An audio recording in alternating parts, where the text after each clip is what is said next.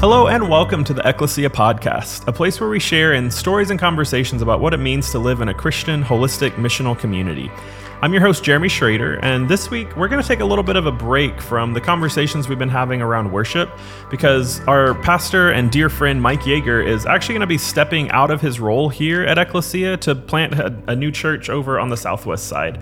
We're really excited for him. We're obviously sad to see him go, but we just know that he's going to do such a great job in leading that community. And so today, Pastor Chris sat down with Pastor Mike to just share some stories about the old days of Taft and about how Mike's role has expanded and grown in his time here and what it looks like now as he's stepping on to this new season of his life. So without any further ado, here's Pastor Mike and Pastor Chris.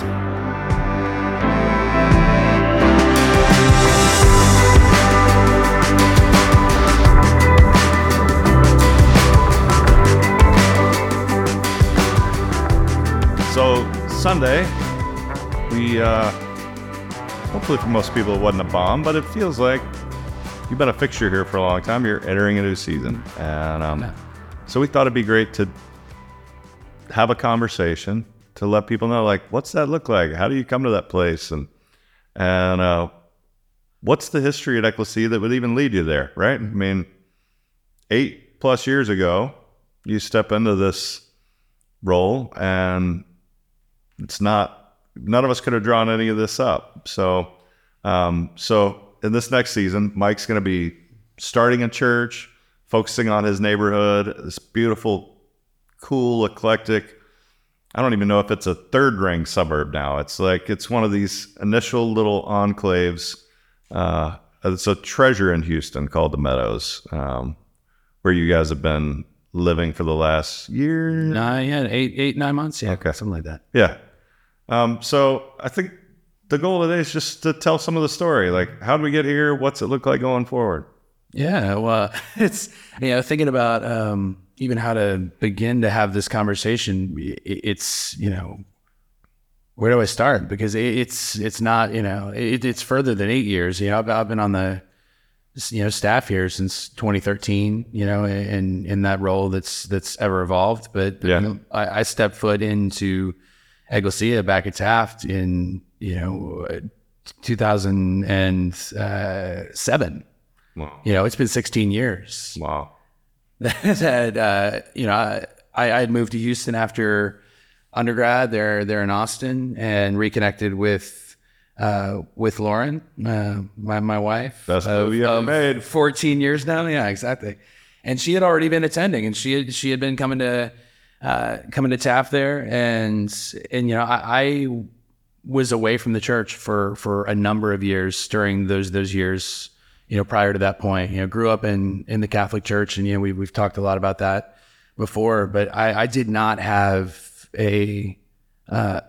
much of a relationship to Jesus, let alone a strong relationship to Jesus at that time, and it is the faith of my wife that really brought me back in. She took me to the Maundy Thursday service there during Holy Week, and that was my introduction to this peculiar body here in Houston that had so many of these the elements that were familiar and resonant to me. Whether that was coming and receiving the Eucharist together, or whether it was just the tone of the room. It just had that kind of reverence of the Mass, but the starting to learn from you and from others who were teaching during that season, it just had this entirely different orientation to God's story and our part in it. Growing up in the Catholic Church and in my parishes, a lot of it was centered around this idea of obligation, like this is just what you do. And the shift for me was, you would talk about, this is God's big story, and there is a really exciting invitation into, taking up your unique part of it. And it begs the question, okay, well, what does that look like? Yeah. Yeah. And that continued to evolve. Yeah. Well, and it started right with just like you say resonance, right? If you can't tell on a great mic, like Mike has resonance, right? So Mike has this voice, right? And has a creative gift. So the initial invitation was what, right? Well, so the first thing that really got me involved, because before that I was stacking chairs up after the 5 p.m. service, because then able-bodied young man, like that's just what you do. But I was coming out of a season where life had gone pretty well off the rails in Austin a bit, and I felt in a lot of ways like disqualified. Like I don't have much to give here, and I saw it up on the screen. There was an announcement, and it was something that Paul had shot up there, and it was like, well, we need benediction writers, and it was Spock with the live long and prosper, which I didn't realize until well after the fact that is in and of itself a benediction, right?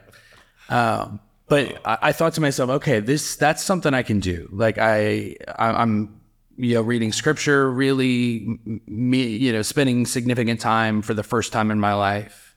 But I can take a text and kind of pick it apart and meditate on it and, form it into something that felt like this poetic blessing for the community. And something really important happened. I can't remember which Christmas season it was, but I had written a benediction for Advent, and it was shared at all of the services. And Lauren and I always attended Sunday nights together. And you were doing the announcements at the end of the service, and you called me up by name to read it. And that was so impactful to me, and it's something I've never forgotten, and it's something that I've always tried to carry through pastorally, because it's voiced to me and to a lot of us that how impactful that is when you show up into a place where you feel anonymous and unknown. Yeah. And know, like, my pastor knows my name. Yeah. And I have a little piece of what we get to do here together. And I think that made a huge impact for me at the time. Yeah.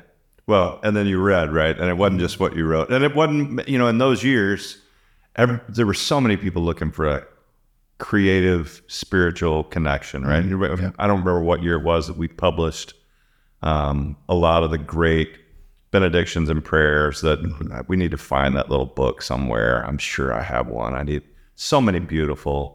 Jamie from back in the day that wrote so many beautiful ones. Such a great writer. Tommy Gillespie, Deji, Brad, all. Yeah, just so many gifted, amazing people that voiced part of what worked, right? Was like you were praying from that place of brokenness and hope, and there was a vision for a new life, for the kingdom to flourish in your life and your life with Lauren. And clearly, like, that vision has become more than a vision. Like, God's taken this initial seed and grown it. So maybe that's part of what we're doing this podcast to celebrate. Like, we're celebrating. Mike's a great pastor. Like, he's been an amazing pastor in our community and spent time and done the study and done the work at Fuller Seminary. And when he was working hard at Ecclesia and lots going on, and Lauren was working hard and trying to raise young kids, like, hanging in there and writing papers and reading books and doing what needed to be done, and has now come to this place going, okay, what am I going to do with all my life and experiences? And one of the things that we're excited about at Ecclesia is we do think churches are shifting to become more neighborhood focused, that there are going to be a lot of little neighborhood churches all over. Now, I've told you before, like, church planting, it's a young man or young woman's game. Like, it's hard work. It's not easy, but when you love a neighborhood, you love a community, you lean in and you try to figure out how to serve it and how to walk with people. So in those ways, we're just super excited. We're super sad and grieving to not have your presence every week, because it matters. And when you preach, people love it. And now you're going to preach 52 times, and I promise you, it's not going to be as good. It's hard. You can crush it 4 times a year. Oh, the grind. But which Sean and I don't have to do that anymore, right? We're in this beautiful balance on this team. And but it's going to be the seedbed that allows for your next season of growth, right? So in those ways, we just couldn't be more excited for you. So of those years, like, what's stands out. Like to go, there are not a lot of us around anymore that can tell those stories from Taft to Elder to, we walk in today, right? And there must be 100 people waiting to get a shower already. And like who'd have dreamed like that? And that are experiencing great hospitality. And somehow like Eric and I were just shooting a video upstairs for some of the big things coming at church, and somebody knocked on the door and wanted to talk to me because they think I can keep this homeless guy from peeing on their property. Like, this is not in my job description, but there's this sense we hold a mantle in this community, right? And that's part of what we're praying for you in the Meadows. Like, just be this place. People will go like, hey, you want to get something done? Like, Mike knows who people are, knows what the needs are, and knows how to love people, and the needs are different in that community. So just any thoughts or reflections, like, you look back on what you learned that carries you into the next season? Because my entry into like theological study, I mean, that didn't begin at Fuller. That started back at Taft in the upper room there. We had the arrangement with the Houston Graduate School of Theology. Yeah. And at the time, I'm working nights and weekends in the restaurant business and like fine dining. And we just say that, like, hey, there's this class that you can jump in and take. It was on Tuesday nights, I think. Yep. In missional leadership with Dr. Furr, right? Yep. And so not many people better than him, but so I get to be introduced to like Leslie Newbegin, who you'll often quote, and be put in the mindset of there is no one size fits all answer for what doing ministry looks like. It's all contextual, and it comes from being in and of a place, and that's certainly was the case at Taft. It's it's taken on its own character here downtown, as it does at Westside, as it continues to do and grow at Lindale. And there's those distinctives that really they tell us what the invitations are. Like, we don't program our way into saying like we enter into this place and know we've got the answer. Yeah. Yeah. It's, I can't remember, who said it, but they talked about like, and this was in the context of missions, like it would be like, bringing this pot and planting it in the soil without bothering to break the pot. Yeah. Like, you're going to plant this thing and see what this soil is going to do with this seed. That's going to grow it into something that you may never have imagined. Right. Yeah. And so, I think for me, it's been the, I talked about having been seen and, having those gifts being valued, and for me, my background in the theater, and and people will ask me from time to time, like, do you miss the theater? Do you miss performing in those ways? And I, if I'm being honest, like, sure, that comes up from time to time. But what I really have come to realize is that my giftedness is as a interpreter of stories, whether that's, written stories on the page, or whether that's stories within God's word, or whether that's the stories that we get to engage in pastorally, and, listening to someone share their background and their unique harms and hopes and dreams, and how can we help to come alongside and to guide them toward a place of flourishing. Like, that's where I get an excitement, where I don't miss what might have been. It's just the calling has become something I never could have really anticipated. And now I having the opportunity to take everything that I have gained and continue to, because of you and our team and our amazing community, and now get to apply that to this new context where we moved last fall, and the Meadows place there, in kind of nearby, like Stafford, Sugarland, A-Leaf, Asia Town stretch. Like, there's a very vibrant diversity in our immediate layers around us, and the Meadows, the place in particular, it's like 1 square mile, I think they call it.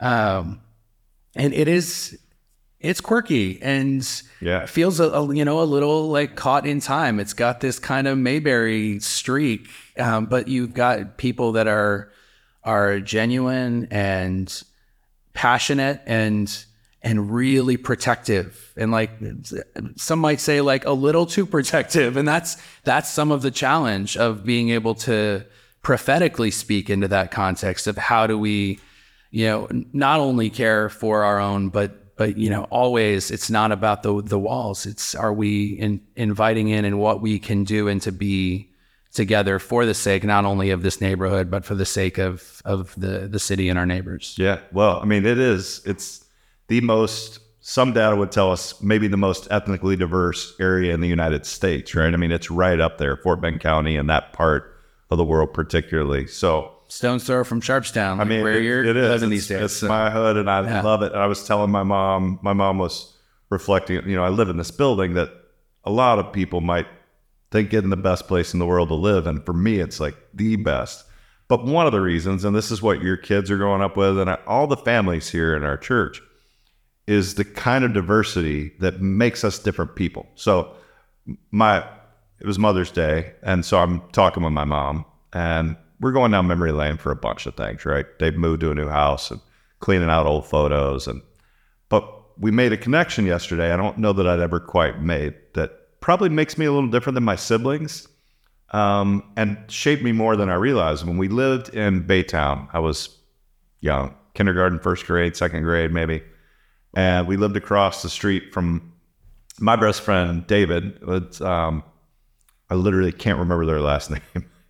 And they were my family. I mean, he was my best friend for 3.5 years. And his mom kind of co-raised me. It was one of those neighborhoods, right? And my mom was working and dad was working. Like, we were just going. And so you grew up and they're speaking Spanish all the time. And they're putting food in front of you and you don't know what menudo is. You just eat menudo. And then you think menudo's amazing. And it ingrained me with this love of other cultures. I just thought it was normal and beautiful. I didn't eat that at home, but I ate it over there and I loved it. And Meadows is one of those places. Like, you're going to be exposed. You're going to have a Middle Eastern and an Indian and an Asian, a Pacific Islander. You're just going to have everybody on one street. And so those are the fun things about harnessing the kingdom of God. And if you can't enjoy that, this is what Houstonians hopefully are figuring out. Like, if you don't love that, you're not going to love heaven, because heaven's so diverse and so beautiful. And I think I love the fact that in Houston we do. So I think today, more than anything, we just wanted people to know, like, hey, this is what you're up to next. And to know that, hey, we want to pray for you. And the truth is, like, you look back, your experience at Ecclesia, I mean, really, your experience in the theater and working in restaurants. Kristen and I were talking about this week. Like, in both of those environments, the thing that really makes them magical is the community that's created, right? Like, when you work in a restaurant and everybody's got your back, there's almost nothing better than, and you work in a restaurant where everybody's focused on their own tables and not taking care of each other, and it's awful, right? People don't like each other, they're miserable. But you work in a restaurant where you really have a team and people go out and celebrate afterwards and feel like, hey, we crushed it tonight, the whole, that's such a good feeling. We're pushing our kids to, like, work in a restaurant, like, get that experience, because it shapes you. Oh, it's valuable. It's such a gift. And the church, similarly, when it's working right, and I'm confident as you get the full community of people together there, it's going to have that feeling like, hey, we're rooting for each other. And when you get slammed with 5 tables at once, like, I've got your back. And in real life, that looks a little different, but it's the same. And that's exactly right. Because, I mean, I may be the, primary, planting pastor of this church, but it's not my church. Yeah. And it won't be. We use this word liturgy a lot, and it comes up. And if that's, unfamiliar, liturgy literally means the work of the people. Like, these are the things that we do in community. And so, like the theater, it's all collaborative, and we bring this variety of skill sets to the table, and it becomes more together than these things can be in isolation of their own. It's something I wanted to get to, because I think this is important, especially for those listening, at Ecclesia, because this is just my story, but this is a story that I think I would say that we hope for everyone here, that you be seen, that your gifts to be valued, but also that you are like in Encanto, the Disney musical. You're more than just your gift. Yeah, and I've seen that play out in really significant ways. I've talked about my recovery journey, and my sobriety dates. It remains December 10th, 2019, and God. When I sat down with Ramon and with Brian Mann, who was our exec pastor at the time, and Paul Randall, great friends, and told them that that I was going into treatment. Like you called me later on that morning, and you were out of town, but it wasn't in any way about like how this was impacting the team or our lead up to Christmas. It was just like I'm checking in on my friend and colleague and expressing support and encouragement, like that your personhood matters more than your production here. And I just need to say thank you and thank our community for that, because that continues to be a blessing beyond anything I can articulate for me, for my family, on setting me toward this trajectory. Like none of this happens, without that support that has, now it's like a decade and a half plus strong of growth here. And that is our hope for each and every person who comes through our doors. Yeah. Well, I've got to be a part of creating that culture from the beginning, but I also get to sit and, eat the fruit from that as well. Right. So, I learned when I got hit by a car and broke my hip, and I wasn't as useful to people. Right. I'm pain medication. I think Brian Mann came and shot a sermon with me in the backyard that I was doped up on painkillers with a broken hip. And probably, if that sermon's on the internet, there's probably heresy or something. I don't know what I said. We may have scrubbed it. Yeah, it probably never got used. I was not useful to the church in that season, right? You go through a hard time in a pandemic and a divorce. Life's hard, and people decide, like, you know what? You're not a product to me. You're actually a person, and it's a gift, right? We all need it, and so we want to offer it, and then when it's offered back to us, we get to go, oh, that feels good in those ways. So as you make this transition, how can people pray for you, support you? I mean, Lauren and the kids especially, what would you want us to know about this season? Yeah, so I will, I'll be here for the next few weeks. My last Sunday is going to be June 25th, and then the transition really begins in earnest. And I've got a few folks who are already pretty strongly committed, and others who are just kind of waiting on the word. And I'll be hosting some Q&A, little gatherings, vision casting sessions, and an initial sense of, hey, this is what we're thinking this looks like, and it may quite likely be starting just in Lauren and I's living room, and feel much in the way of just a small group and gathering around a meal and having some study and worship together and sharing our lives. And there'll be, more corporate gatherings that are probably going to be somewhat more intermittent, at first, like especially during the summer. And, we're going to kind of look ahead toward the fall and just see what happens. A lot of this is, it's exciting and really scary to say, like, I don't have all the answers. But that's been the invitation in the season of God. What I do hear clearly is God just saying, trust me in this. And that's a hard thing to do, but I know there's going to be beauty from it. And so the church is called Vessel Houston. And that's, comes from this dual meaning, 2 Corinthians 4:7, where it talks about that this treasure is contained within these cracked pots that, we're chipped from all these afflictions, but we're not crushed. I love that vision of kintsugi pottery, where these pieces are mended together, and you see this gold lacing that's just beautiful. Yeah. And these fractures become the feature in this thing. Yeah. And the vessel, in terms of like, it's, this is the seafaring craft. This is a shared voyage, that this is something that we get to do together. So I ask for all the prayer that we can get. And we know that God is already doing the work to prepare the way for what this little body could become for the Meadows and Southwest Houston, and really,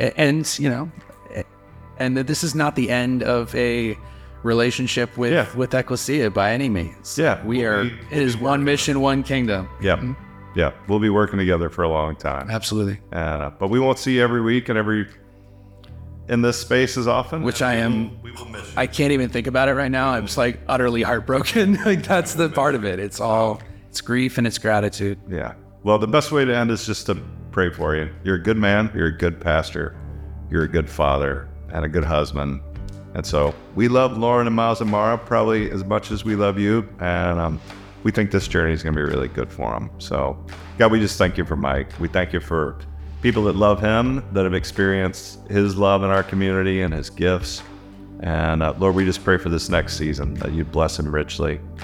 We believe this diverse little part of Houston in the Meadows is just, it's a gift. It's a little treasure. And we just pray that the Vessel community would be a place that people could find love, and the beautiful unconditional love of Jesus can be experienced in all of its glory. And that you would just guide Mike and Lauren and bless Miles and Mara on this next path. And that we'd stay deeply and profoundly, intimately connected in the ways that nourish one another on this journey. So we pray all of this together, and we pray it in your name, in the name of the Father and the Son and the Holy Spirit we pray. Amen. So love you, brother. Love you, buddy. Thank you so much for joining us for today's episode of the podcast. If you enjoyed it and would like to hear more, you can find this episode and all of our podcasts both on Apple Podcasts and on Spotify. You can also find the videos over on our YouTube channel and subscribe there to get all of our content. Next week, we're going to be jumping back into our series on worship and talking with Paul Randall about grief and how grieving is its own form of worship and an important part of our worship experience. And so you're definitely going to want to check that one out. Have a good week, and we'll see you next time.